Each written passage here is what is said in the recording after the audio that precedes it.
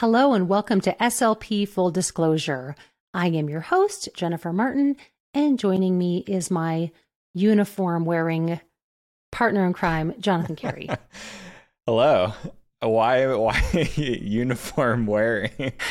Because for those that don't know or can't see you, this is your standard issue uniform. You wear this shirt. You love, I mean, do you have it in like 20 colors? Me in a pattern, you know? I know, I haven't seen it in a while. And I was like, how many colors do you have this shirt in? Just one. No, you do not. I have seen it in other colors. Don't you have a green one? Oh, you're talking about the style of shirt. Yes. Okay. 3 colors. Okay. So, find something I like, I stick with it. It's actually, this is a different brand than the other two.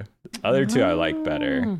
So, okay. This is like the end of the rotation, and this is like, I don't like the fit as much. So, yeah. Well, I like that you're changing things up. This keeps your brain fresh, like a new brand. Or I could just go new style. Steve Jobs route and black turtleneck. You could. Yes. Or I've been watching the Theranos, the Elizabeth Holmes, and she modeled her look after Steve Jobs because she felt like he looked very powerful. Yeah, and so the best thing I love about her is how she changed her voice. That is crazy. Yes. As a speech pathologist, I find that fascinating because I'm like, that takes commitment. I mean, you have to commit to that. Think about how many times you begin to speak to remind yourself that you have to use that. Yeah. That volume or tone. Maybe one day you'll get to hear my real voice, Does it sound like helium? Yeah, it's like the complete opposite side of the spectrum. So overcompensated. Everybody, I'm like, you're doing a number on your vocal cords if you actually are doing that because you have to like stretch them out to make your voice deeper or higher. I'll take your word. If you were an SLP, you would know this, and you're.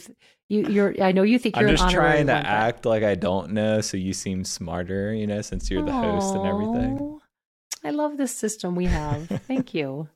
Yeah, and you get so many compliments in your voice. Could you imagine if it was found out that you were faking this whole time? Yeah, it'd be like the biggest ruse of all time. So we'd be canceled. I mean, it would be cancel culture. I think we'll get canceled sooner than that for another reason. So. We'll do something else to get canceled before that. If more egregious. If people got the bloopers of this podcast, we would have been canceled a long time ago. Oh my gosh. How many times, if I had $1 for every time I said, "You're not recording, are you?" So if I'm ever going to run for politics, I have to pay. Jonathan is going to be, I would say you'd be wealthy, but I don't have enough money to pay you. Vice president. To be wealthy. Vice president. Then I'll get all the special interest to pay me. So you're just kind of like a puppet. Sounds like you thought this through. So yeah, I'm here for it. So, well, I am very excited. We have something a little bit different today. Usually it's just me and the guests, but it's me and 2 guests. So, and, they did a great job of, sometimes with 2, you never know who's on first, but no, not with these 2. They understood the assignment. They got it. They're good together. So let me tell you a little bit about our guests, plural. First up is Danielle Stoller, and she's a neurophysical therapist who helps stroke and brain injury survivors improve their lives through a holistic rehab approach. And Maribeth Quinn uses the experiences and insights she has gained from her daughter's stroke recovery to improve therapists' understanding of the mental and emotional aspects of play at the recovery process. Together, they co-founded Expanded Practice, which teaches physical, occupational, and speech therapists to start utilizing the power of positive mindsets and expectations in the recovery process so they can connect with their patients on a more significant level and help them reach greater recovery potentials. Expanded Practice is passionate about improving the rehab experience for patients and therapists so both thrive and achieve the highest possible outcome. So we are thrilled to welcome Danielle and Maribeth. So welcome to Maribeth Quinn and Danielle Stoller. Thank you so much for joining us today. So happy to be here. Yeah, thanks for having us. Yeah, it's fun to have two people. Usually it's just me with one person. So it's like, okay, we're going to have to figure out who's on first. That's right. So maybe we can step all over each other. Yes, exactly. Well, and I know you all have probably worked together long enough that you're have a better, well-oiled machine. Yeah. So yeah, a good system in place. And but yeah, before we get into that and talk more about just how you all know each other, I always love to start with just having you all tell me about your professional journey, because so many times I don't even know and I learn so much. So tell us, and maybe Maribeth or Danielle, whomever wants to start, but just tell us a little bit about your professional journey and how you ended up where you are now. Yeah, I'm happy to start. I have been a physical therapist for 21 years. And I started my career in outpatient orthopedics and found out very quickly that that was not a match. So I transitioned to outpatient neuro. And over the years, I became more and more specialized. And over the last 10 years, I have treated predominantly stroke patients. And I always worked in an outpatient setting with just a sprinkling of acute care and inpatient rehab thrown in there, but primarily outpatient. And they were facilities that were affiliated with hospital systems. But then in 2019, I transitioned out of the hospital system, and I now have a cash-based private practice treating stroke patients. And I guess I can just jump in. I am actually, by trade, I've always been in the arts, and I'm an artist, a painter. And in the past, I've done a lot of, we live in Nashville, Tennessee, and I've done a lot of work in the studios, just doing vocals. I had about a 30-year career doing that. So I've done a little bit of everything. But Danielle and I met in 2012 because my daughter had a stroke. And so that's where our connection begins.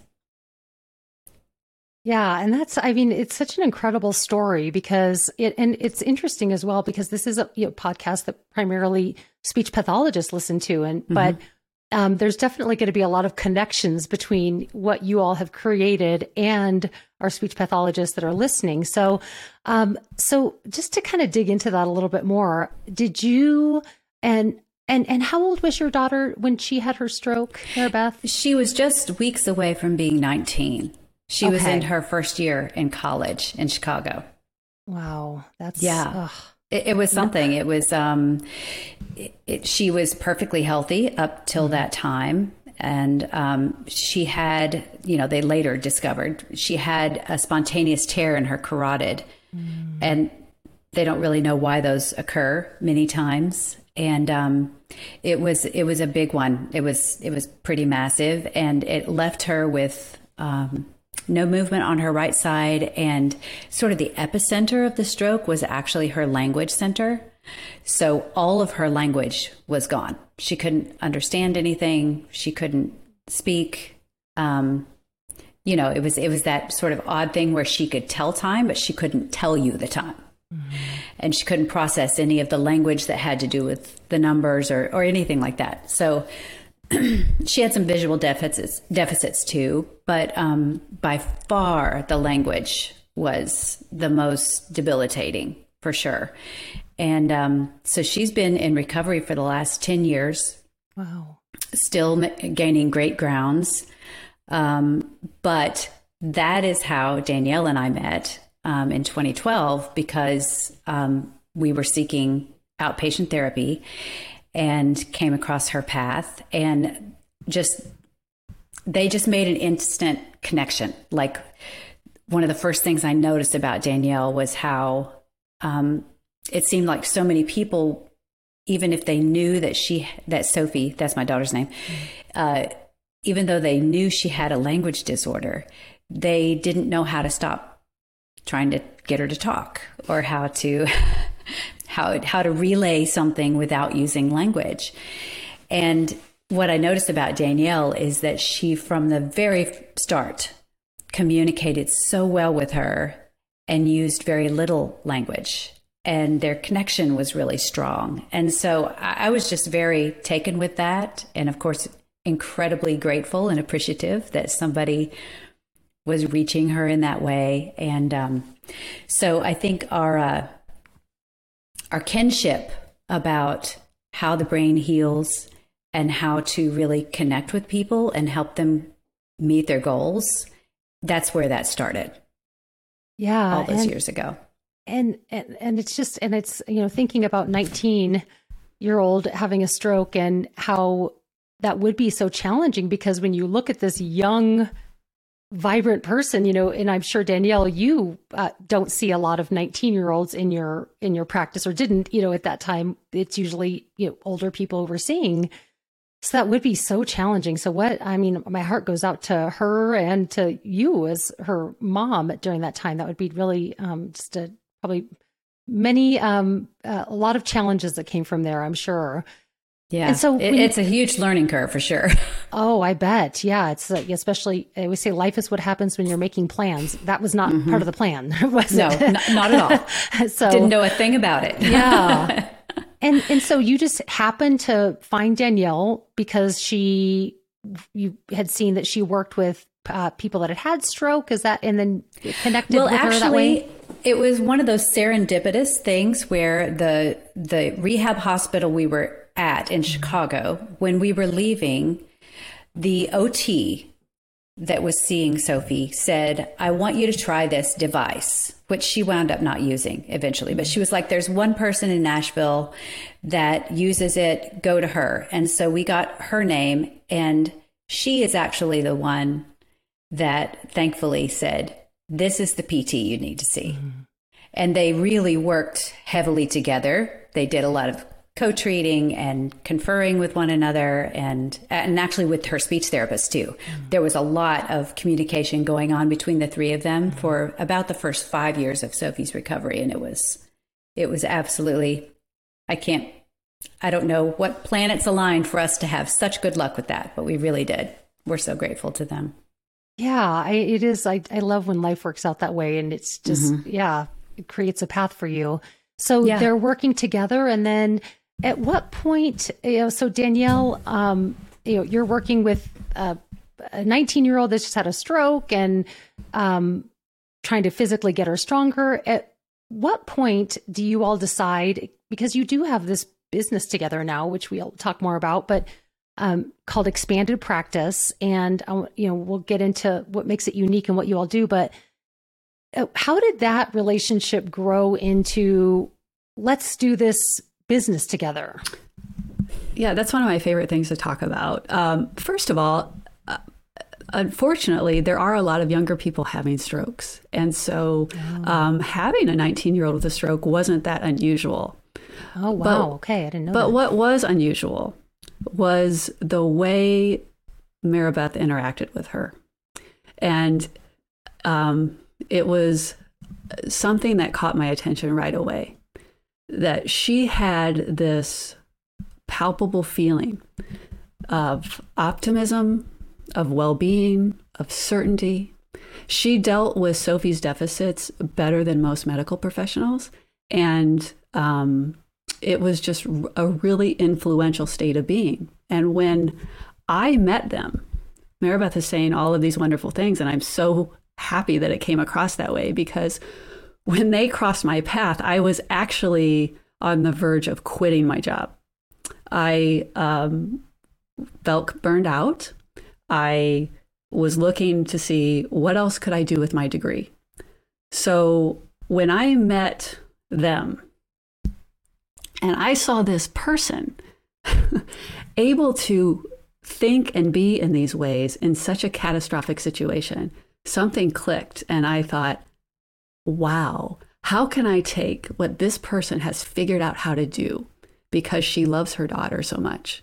How can I take that and put that into all of my patients' sessions and have that kind of influence with all of my patients, and really use these things for their advantage and for mine? And what I realized is that I just needed a new way to think. And so Maribeth and I were having conversations. It started out, as it normally does, as like family education. And then she would make these comments about the brain and what she was noticing at home. And it just intrigued me. So we started having deeper discussions. And then it was years before we thought, hey, I think we really have something, because I was looking into the research to see what does science say about all these things this mother is telling me is happening? Like, what does science say about how we're all connected and affect each other? And I was putting things into my practice and getting these responses from patients that I never had before. We thought, we have to tell more people about this. You know, I started feeling better. I know there are other therapists that feel like I do. How can we improve their experience and share what we know? Well, and I'd love to, as I'm thinking of we were talking about your first experience with Maribeth and how you were watching her interact. What are some examples of things that you saw that really made you think, because I'm thinking, could I put more of that into my own practice? You know, can you think of anything? I know it's been a while since that day, but just does anything stand out for what she was doing specifically that made you really think, that's interesting? You know, when people ask me that question, all I can say is it wasn't so much what she did, it was how it felt.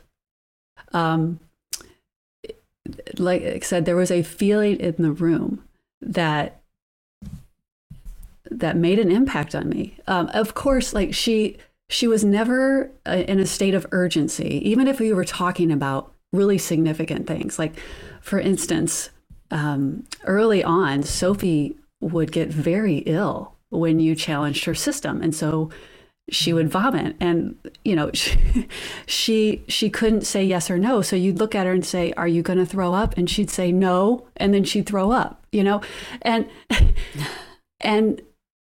Maribeth's way about her, it wasn't panic. It wasn't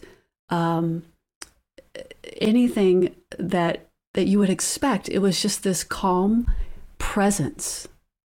And she just dealt with everything in this way that was very, very healing. And she seemed to take in what I said. You know, she was open and clear, so she could make good decisions. And the more I was around her, the more I thought, this is how I want to be for my patients. And almost like thinking like an opposite of that would have been somebody in that situation that would have felt very, oh gosh, I can't believe this happened. We got to, kind of, or when working with you, it's okay. What do we need to do next? Okay, I want to get to this stage. Tell me what we need to do. Much more just task oriented versus letting Sophie have that time that she needed to accomplish the next step. Would you say that, is that accurate? Yes, I would say that I remember having responses during that time. Just, let me put this in. I'm not like this extraordinary person. It was a decision. I was very clear when this happened to her that whereas you normally have maybe thousands of choices about how to react to something, I had two. And one of them was to be what you just described, about just filled with urgency and fear and grief. But there was something about looking in her face, and you see your kid, you see your daughter, and it was so clear that this was going to be the hardest thing she'd ever done, and that I loved her. Like, I don't know, there was something very singular about it. Like, what is most important here? Okay, well, there's too many things happening around me. I'm just going to focus on this one thing. And that is, I need to be calm for her. I need to let her know it's all going to be okay, and that she's going to do this. She can do this. And there was something, when it was most urgent in our lives was when I got the calmest. And it took a lot of practice, but it is a way of thinking. It's not like I had this magical gift or was, that it came natural. It was more that it was something that I realized worked, and it was what I wanted to be for her. And then I practiced. And, you know, the more research we read just about how our brains make meaning out of things, and we tell stories about what things mean and what's happening, and that you can actually work with those stories, then it starts to make sense. You know, that what I was doing was I was picking a story about her future and about how she was going to do that not only supported her, but it helped me keep being there for her in the best possible way that I could. And I just held to that story, and I didn't listen to anything else, whether they were a doctor or, you know, and, you know, so we've just sort of come up with this, a way of looking at this with therapists. You know, the thing that I realized, this is how it came around to being about therapists, is what I realized is that Sophie spent more time with her therapists than she did with any other medical professional, hands down, like exponentially more time with therapists. So they had time on their side. They had a relationship with her. Like, that is an intimate job, getting in there and trying to help somebody put their life back together and their body back together. They had her trust.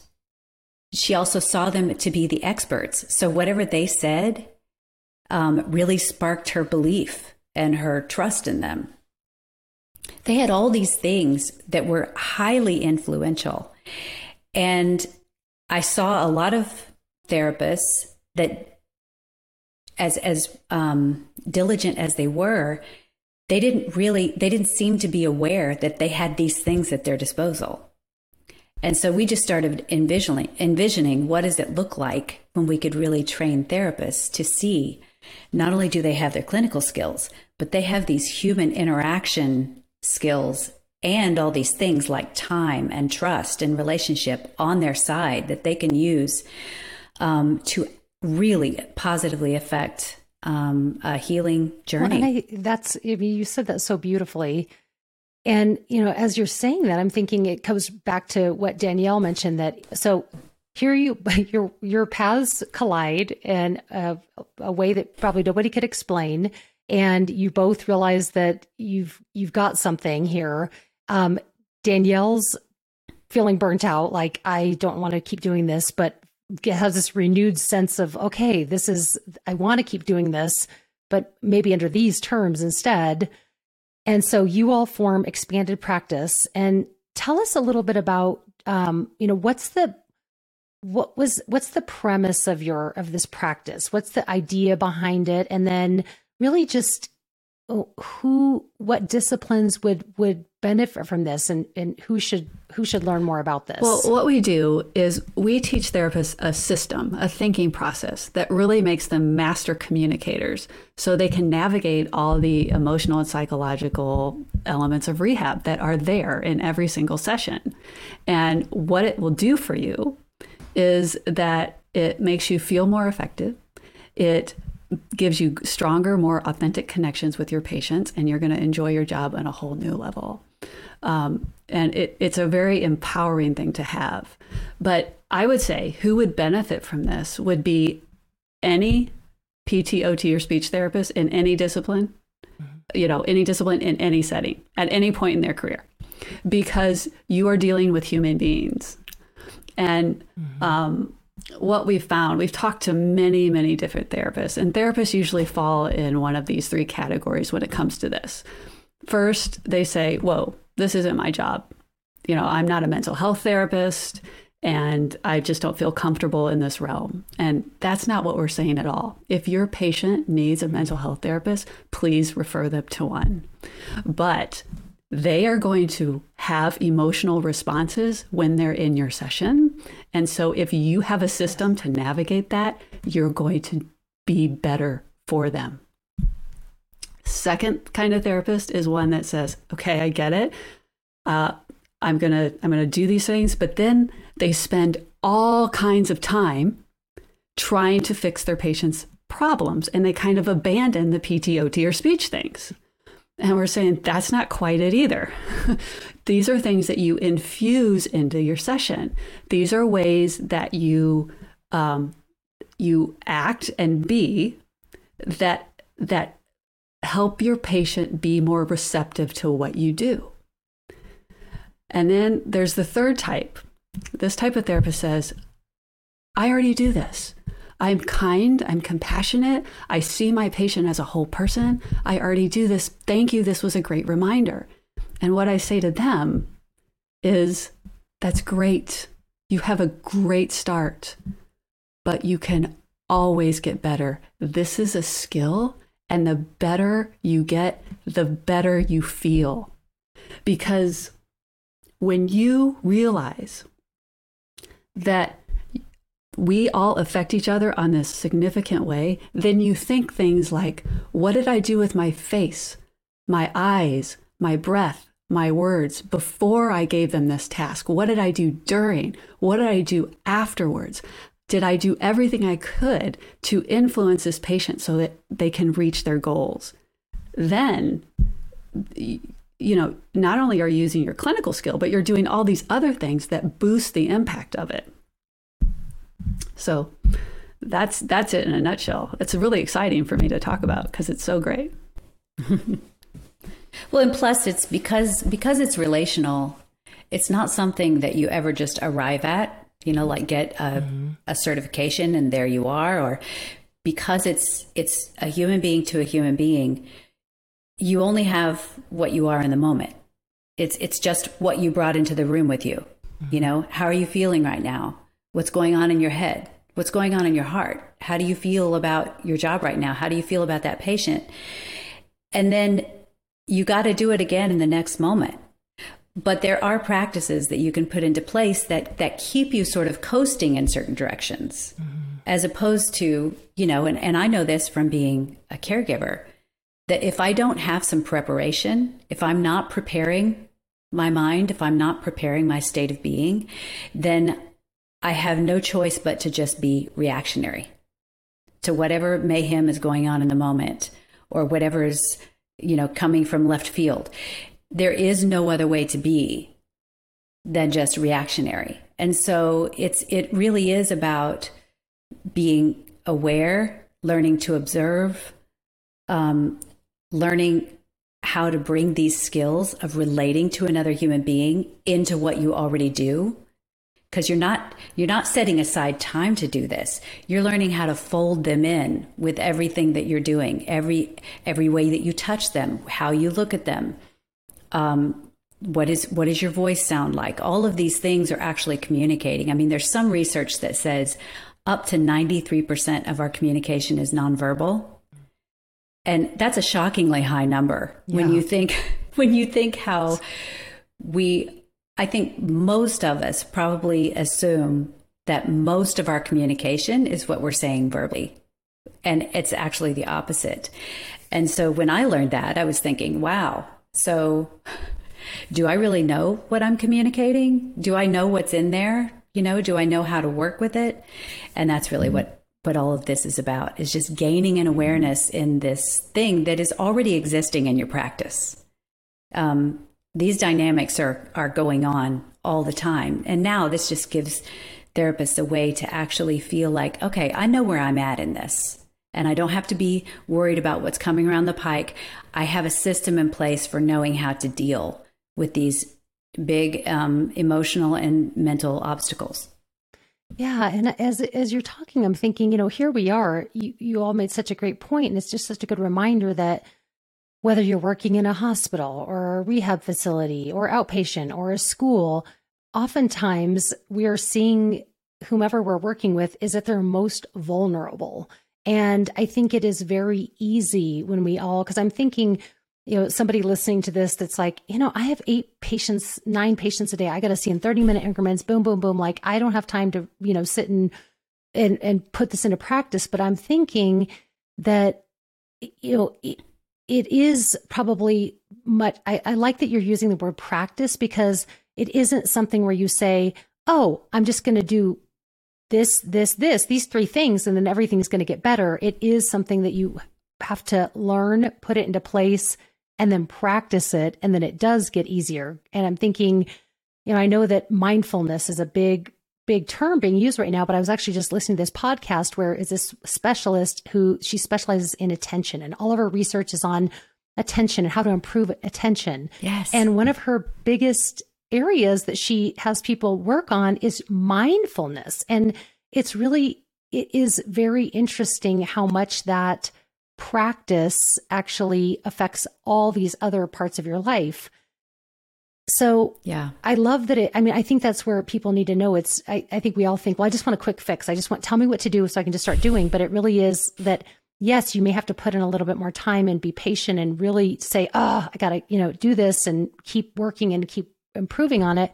But that the long-term benefit is what you're saying, Danielle, where you really enjoy what you're doing again and connect with your patients in a way that you hadn't for a long time.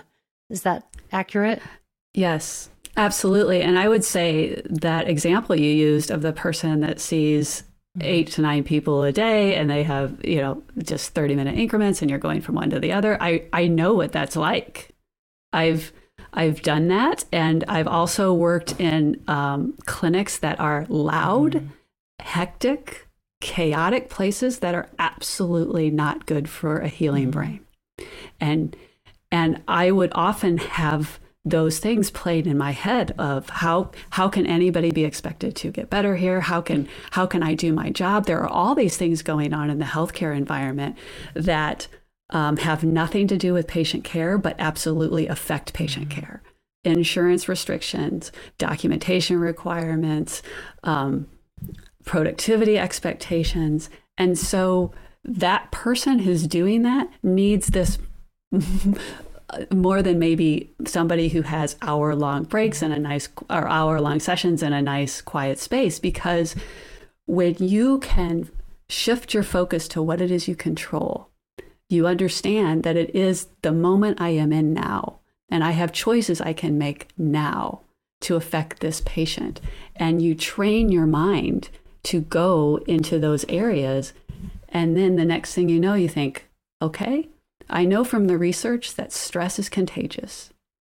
I know that I can affect this person's physiology by simply calming my own self. by lowering my own heart rate, I can affect them.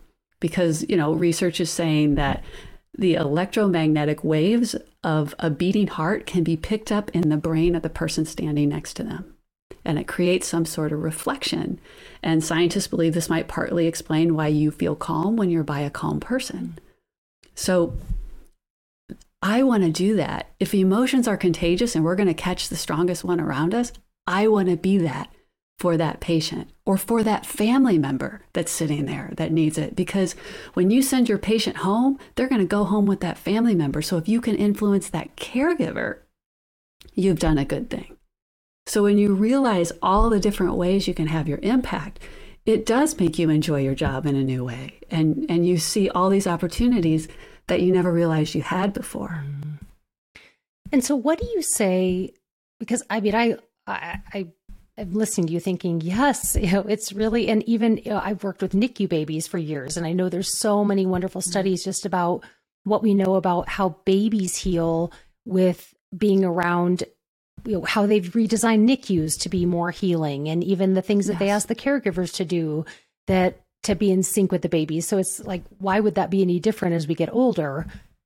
But what do you say to the person? Because I just know that right now, burnout is so rampant in our fields where our whole career, we've given and given and given. And so like, well, I have nothing else to give. So what would you say to the person who's listening that's thinking, yeah, I'd love to do this, but I am so beyond drained. I don't even know how to get myself back to a place where I could even be receptive to this. Like what steps would you recommend that person take if they were going to get more invested in expanded practice, and what that looks like? How would that look for them? I would say the very first thing I would do is we created a free guide for this very purpose. It's called 8 Simple Ways to Start Thriving in Your Practice Today. And it's 8 ways you can just take one and you can put it to use in your session immediately. So these are all going to be little things that start to address the way you think. Burnout is emotional exhaustion. It's low personal accomplishment and depersonalization. And so you have to start with the connection. Connection is where the thriving will be. And so one of the things that you can do, that I do, and this isn't even on the guide. So there are 8 there and there's 9. Here's the 9th. Here's a bonus. Here's a bonus. The bonus thing that I do with every patient in every session at some point is I intentionally look them right in the eye without an agenda to break up my habitual thought of the role I am in as therapist. And I just look at them. And it's amazing, because I notice the color of their eye in a different way, or I notice the shape of their face, or I can kind of see what they might have looked like when they were young. And it just it endears them to me. And 99% of the time, they can feel it because something happens in their eye and it glimmers, and they often smile or they soften. And those are the moments when I feel like I thought I would feel when I became a therapist, and you start building on those and you realize if I say this statement, if I simply tell them, you're ready for this, that helps them. So you start layering these things, and the next thing you know, you have a different presence about you, and you're having different conversations, and you don't feel as burned out. All the stuff's still there. All of the paperwork, all the productivity, it's all still there. It hasn't gone anywhere. And maybe you do need to get a different job. That could be. But when you're clear, then you make those decisions with eyes open rather than reacting and taking the same thought processes with you to the very next job. Well, and all the coping strategies are really just a Band-Aid. I mean, like Danielle was saying, your workload is probably not going to change, right? And so that is the system you work with. And I think most of us, when we're in a situation that feels overwhelming, that feels demanding, that feels urgent sometimes, we honestly have thoughts that we can't feel better until we can change the system. Even though we know we really can't change the system. Like this is how it operates. And so really your only choice is to change the way that you operate in it and come into that present moment. And those moments that Danielle was talking about, where she actually breaks up her habitual thought and she does something different and connects with the person and sees something change in them, I can personally attest to having watched somebody in a monumental recovery effort for 10 years, those moments are it. That is when the valves open and something new can come in and connect, whatever it is that you're trying to do with somebody. If that's not happening, if there's like those dense emotions or dark or whatever, and you're just trying to plow through it, nothing's going to happen there. We're all made this way. There is an emotional readiness that is required it's a receptivity that is required for learning something new and for healing. And you kind of, in your job, you kind of have to know a little bit about that. And it's not woo-woo stuff. It's science stuff. It's stuff you can look for. You know what to look for. Does their color change? Do they sit up a little bit differently? Do you see their eyes? Like Danielle was saying, is there a little glimmer or something? These are just things we know about other human beings. We know what's happening. We know that the feeling is changing. And when that's happening, you're on it. And everything is saying, okay, keep going down this path. So you start to get these intuitive knowings about where to go and when to say this and what to say. And even though you're still working in the same system, your career starts to feel very different because you're staying in the moment and you're connecting to that one person that's right in front of you for some reason. And that's really what you got in it for, I'm guessing. You know, you got in it for that one-on-one. They leave thinking, thank you. You really helped me today. You know, even if it wasn't something you could check, you know, on a chart or that you could tell somebody about, you know, in your heart that they're better having been with you. And that's, I think, very often missing when the schedule is so demanding and hectic and that's all you can see.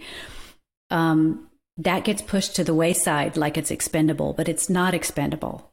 It's you'll burn out really quickly without that element. And so that's what we've been so sort of amazed, because we didn't start out with this program going, we're gonna combat burnout. We didn't even have that thought in our heads, but the people that went through it kept coming back to us and saying, I can't believe how my burnout has gone down. I can't believe how my resilience is up. I can't believe how I'm getting excited again about my career. So it was kind of a shocker to us, but it makes sense when you really look at how we all work. Yeah, it really does. And at the end of the day, we all want to feel like we're seen. We all want to feel like we're heard. And that's what that's giving. And then when they feel that way, it's these mirror neurons. Yeah. We come back and forth. So if I am an SLP, let's say I was feeling like, you know, I really like what I'm hearing and I'm feeling like I just need to do something to make some positive changes. I go onto your site. And what happens next? You know, who's working with me? What is the structure? What would I expect from the program? Well, we have a variety of programs. We have one that is sort of our personal favorite. It's a 30-day immersive program. There's some digital content that you go through. And then we have weekly meetings that are live with us, because you really get the changes when you're not only taking in content, but you're able to implement them in your practice. And you also can get feedback and talk about how it goes and what does that look like? And what were my other options? And why didn't this work? So that's our favorite one. It's called The Indispensable Therapist, Clearing the Lens. And it's really, like Danielle was saying, that thinking system. And then we also have another digital class called How to Communicate with the Healing Brain like an Expert. That's sort of a one and done thing. Like you can just get that and take that class. And we also have a monthly therapist meeting. It's the last Tuesday of every month, and it's free, it's virtual, and it's just like-minded therapists that come together. There's a little bit of education, and then everybody gets to talk about their clinical issues or maybe offer up solutions that they found. And it's a really great give and take of expertise and knowledge and growing. And yeah, I think, did I leave anything out, Danielle? We also do a continuing education course. So if someone is listening and they want something to come to their facility, we do a live or virtual format of that. There's a 2 and 3 hour version. And you can contact us if you're interested in that part, but that's a good intro to all of this as well. Yeah, and we're going to put all the ways that they can get in touch with you all in the show notes and at the end. So if anybody is interested. And so with the 30-day course, is it, do you combine disciplines? Would it be all PTs, all OTs, or is it all disciplines together? It's all disciplines together. And what is great about it is because we all treat humans, we can all learn how to relate. And, you know, speech therapists have a different perspective than a physical therapist, who has a different perspective than an occupational therapist. So when they're all together looking at a problem, often you learn something from someone who's not in your discipline that you might never have thought of before. And even if I give an example that's a very PT example, it's about a patient's beliefs. It's about their expectations. It's about an emotional response. And you're going to be dealing with all of those things as a speech therapist as well. So there really isn't an issue of needing to separate the disciplines. We all learn from each other, and it's works out well. Well, and I will tell you, I've been part of a group for 11 years now. It's a NICU team, and it's made up of there's SLPs, OTs, PTs, mental health providers, a dietitian, and we meet every month. And just listening to what you all do, I honestly, we were just having a meeting, our last meeting, and last month, and every one of us had said we would not still be doing this work had we not had this group. And it's very similar to where we do a lot of, almost support, reflective supervision, but also you're exactly right, where just my SLP hat doesn't mean that everything fits in that little bucket. It's helped me tremendously to see things that, this is how this is connected to the PT. This is how this is connected, and realize that we really do have a lot that we can learn and overlap with each other. So I love the idea of having that group that you can, because every discipline does have its own kind of unique personality. So it's interesting that they can, I think that's fabulous that they can learn from each other and really hear different perspectives, because that's what really helps us to grow and improve in our practice as well, is just learning from other disciplines. Absolutely. And I think, when Sophie had, like I said, I mentioned earlier, I think that her therapists really worked together. There's something about, because of course, obviously education wise and time wise, it needs to be broken apart. But when you're talking together from those three disciplines, you're seeing the whole person, and you're seeing the places that all these things overlap. And that is where she was really able to get a lot of integration into what she was doing, and wasn't just learning to think of herself in these segmented ways. It was really all about putting her whole self back together. And so I do think there's incredible value. I love listening to therapists all talk together from their different disciplines and say, oh my God, I've never thought about it that way. That's incredible. And it just expands the way they think about their own job, and makes it just more thorough, and I don't know, it's new. Absolutely. And I think just having that community outside of your own work is so powerful, because it's too easy to get caught up when you're in your day to day. And there is something I think also in what I have with this team as well. And that's why I think this is wonderful. And is that it's nice to have that outside support system as well. That's not, yes, absolutely. Do we want people within our schools and facilities that we can lean on? Yes. But it is nice to have that outside support system too, that's like a little bit non-biased, and that you can just really be open and honest with, because they don't know necessarily all the dynamics. Right.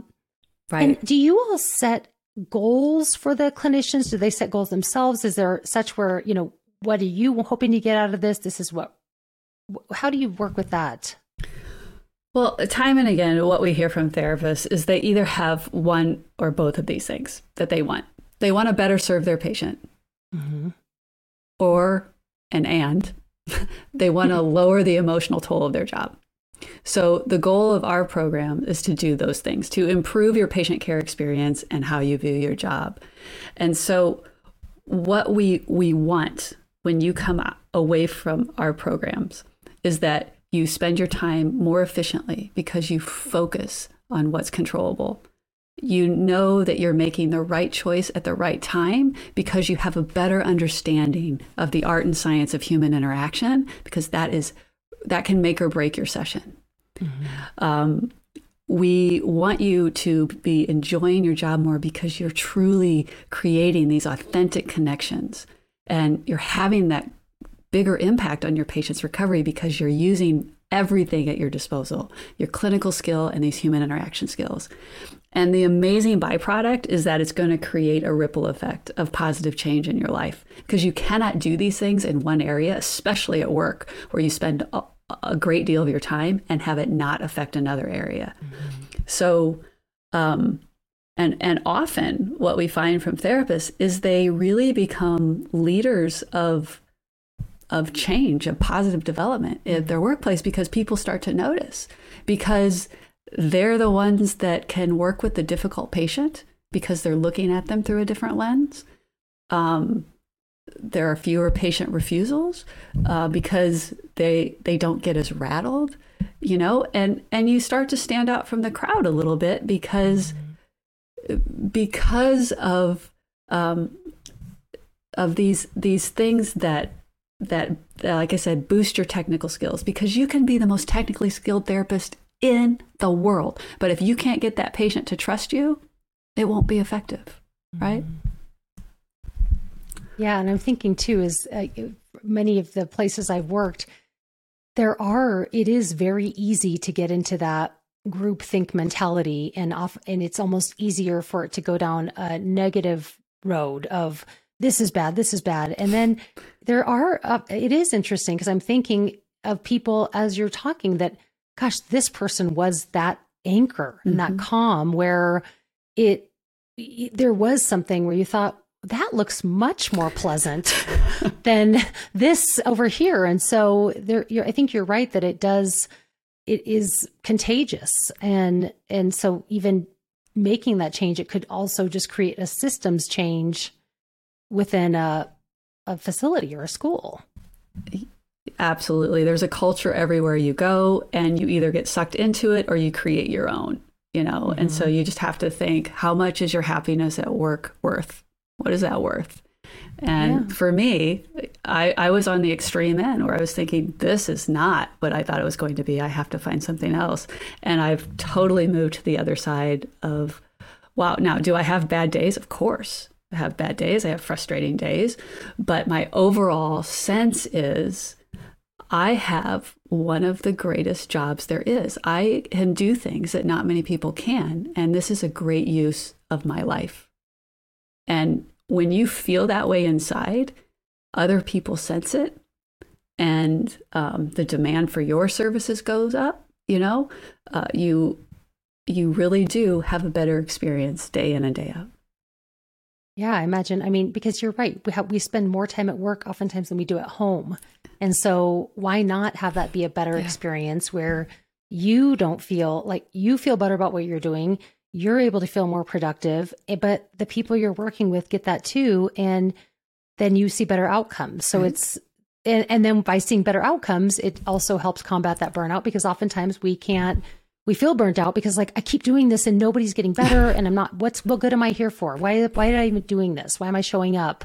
So it is very cyclical, right? In a positive way. Yes. Yeah. Yeah. Yes. It feeds itself. Which is great. And just quickly, is there, I know you mentioned some different research. Is there someone in particular or research in particular that if somebody was interested in learning more, they could go to, or is this something you cover when you're working with a group? Well, anytime we present, anytime that you interact with us, we will be telling you some science along with whatever we're telling you. So we do that. And the science comes from all over: neuroscience, psychology, education, social science, medical, all of this stuff. I would say if you want to read some interesting things, there's a book called How Healing Works by Wayne Jonas. It's very good. The placebo literature will blow your mind on how what we believe affects our bodies. There's someone named, I hope I say her name right, it's Aaliyah Crum. She's done a lot of work on similar things like the patient-provider relationships and how they impact health outcomes. And of course, mindset, Carol Dweck is a big one, you know, so Angela Duckworth with the grit stuff. Those are all good places to start. But there's so much that what we do, and I just did this for myself and I found it so helpful, was we take these things that are out there and we say, okay, this is great. How does that apply in a therapy world? What can we do in a therapy session that takes this concept that someone maybe applied in education? How do we do that when our patient is trying to learn something new? What can we do? So that's really what our programs do in regard to research and techniques. Yeah. And I imagine too that how could this not carry over into other parts of your life? Because once you know this and you're practicing, it's not like, well, once I walk out the door from work, I'm done. I mean, I imagine this with friendships and family and just being more, and for yourself. It just, I can't imagine you wouldn't see across the board changes once you really start doing this. Yeah. Yes. And we've actually had people come back to us and say the most extraordinary things. Like we had one therapist come back and say, I was honestly thinking, how can I exit this career? Because I want to be a mom and I can't do that. Like I will have nothing left for my kids if I go ahead and go down that path, if I keep doing this job. And after she went through our program, she was like, I think I actually have a context now. I can figure out how to do this. And I felt like that was a pretty amazing statement, because really, when you decide to take on a job where you're helping people, it shouldn't do that to you. It shouldn't take over your life and limit all of the other personal areas that you are aspiring to. It should make them more possible. And I have such gratitude in my heart for all of the therapists that have done things for my daughter that I could not have done. I just wasn't educated in that. I didn't know how to do it, but they knew how to do it. And, some of the most important moments were when they were doing these things they were educated for, and also speaking to her heart. And speaking to her, who she was, and giving her hope and telling her, you can do this. I see you. I see who you are. Keep going. Because those are the things where the rubber really meets the road. That is what takes your clinical skills and actually gives them wings so they actually can take them somewhere new. And so, yeah, it's a pretty amazing thing. We love the effect that it has on people. I love just the whole concept. And I'm thinking as well that just after this last couple of years with COVID and, how depleted people feel, that this seems like the perfect opportunity and time to really find that and make those changes that could really have such a very positive impact and help people find that joy and calm in this very uncalm situation that we've been living through. So yes. Now, if one of our listeners is interested in getting started, it sounds like going to your website is the best way, or what would you recommend? Yes, absolutely. Go to our website. It's expanded-practice.com, and all the information is there. And please reach out to us if you have any questions. We love talking to people. We'd be happy to answer anything directly. So that's what I would recommend you do. We're also on Instagram and Facebook and all of that stuff that I'm sure will be in the show notes too. Yeah, we'll put that in the notes for anyone to get in touch with you. And I mean, I'm not just saying this, but it's like, I feel calmer. As I came into this so frazzled, and it's just been such a day. And so I'm already feeling like, gosh, I just really think I would enjoy a group with the two of you, and with other clinicians, it really does. You can feel it. It's just I see what you're saying now, where, you each kind of, see this exuded in the other. And so I feel it from both of you. I'm so glad your paths crossed and that you all just, created this practice that really, I think, is going to be so beneficial. I'm sure it already has been, but will be to many more people. So thank you for your time and for your desire to help other clinicians. And I'm glad that Sophie is doing better. Oh, thank you. And thank you so much for having us on the show. We really, really enjoyed it. And that wraps up this episode. Thank you for tuning into SLP Full Disclosure. For more information about this episode, check out the show notes on our website at medtravelers.com/SLP Full Disclosure. And don't forget to leave us a review and subscribe so you never miss a guest. Are you interested in becoming a travel SLP? Visit medtravelers.com to learn more and explore the exciting opportunities we offer at top-level facilities across the country. Also, a special thanks to Jonathan Carey for producing this episode and Aiden Dykes for the music and editing. And as always, this episode was powered by Med Travelers. See you next time.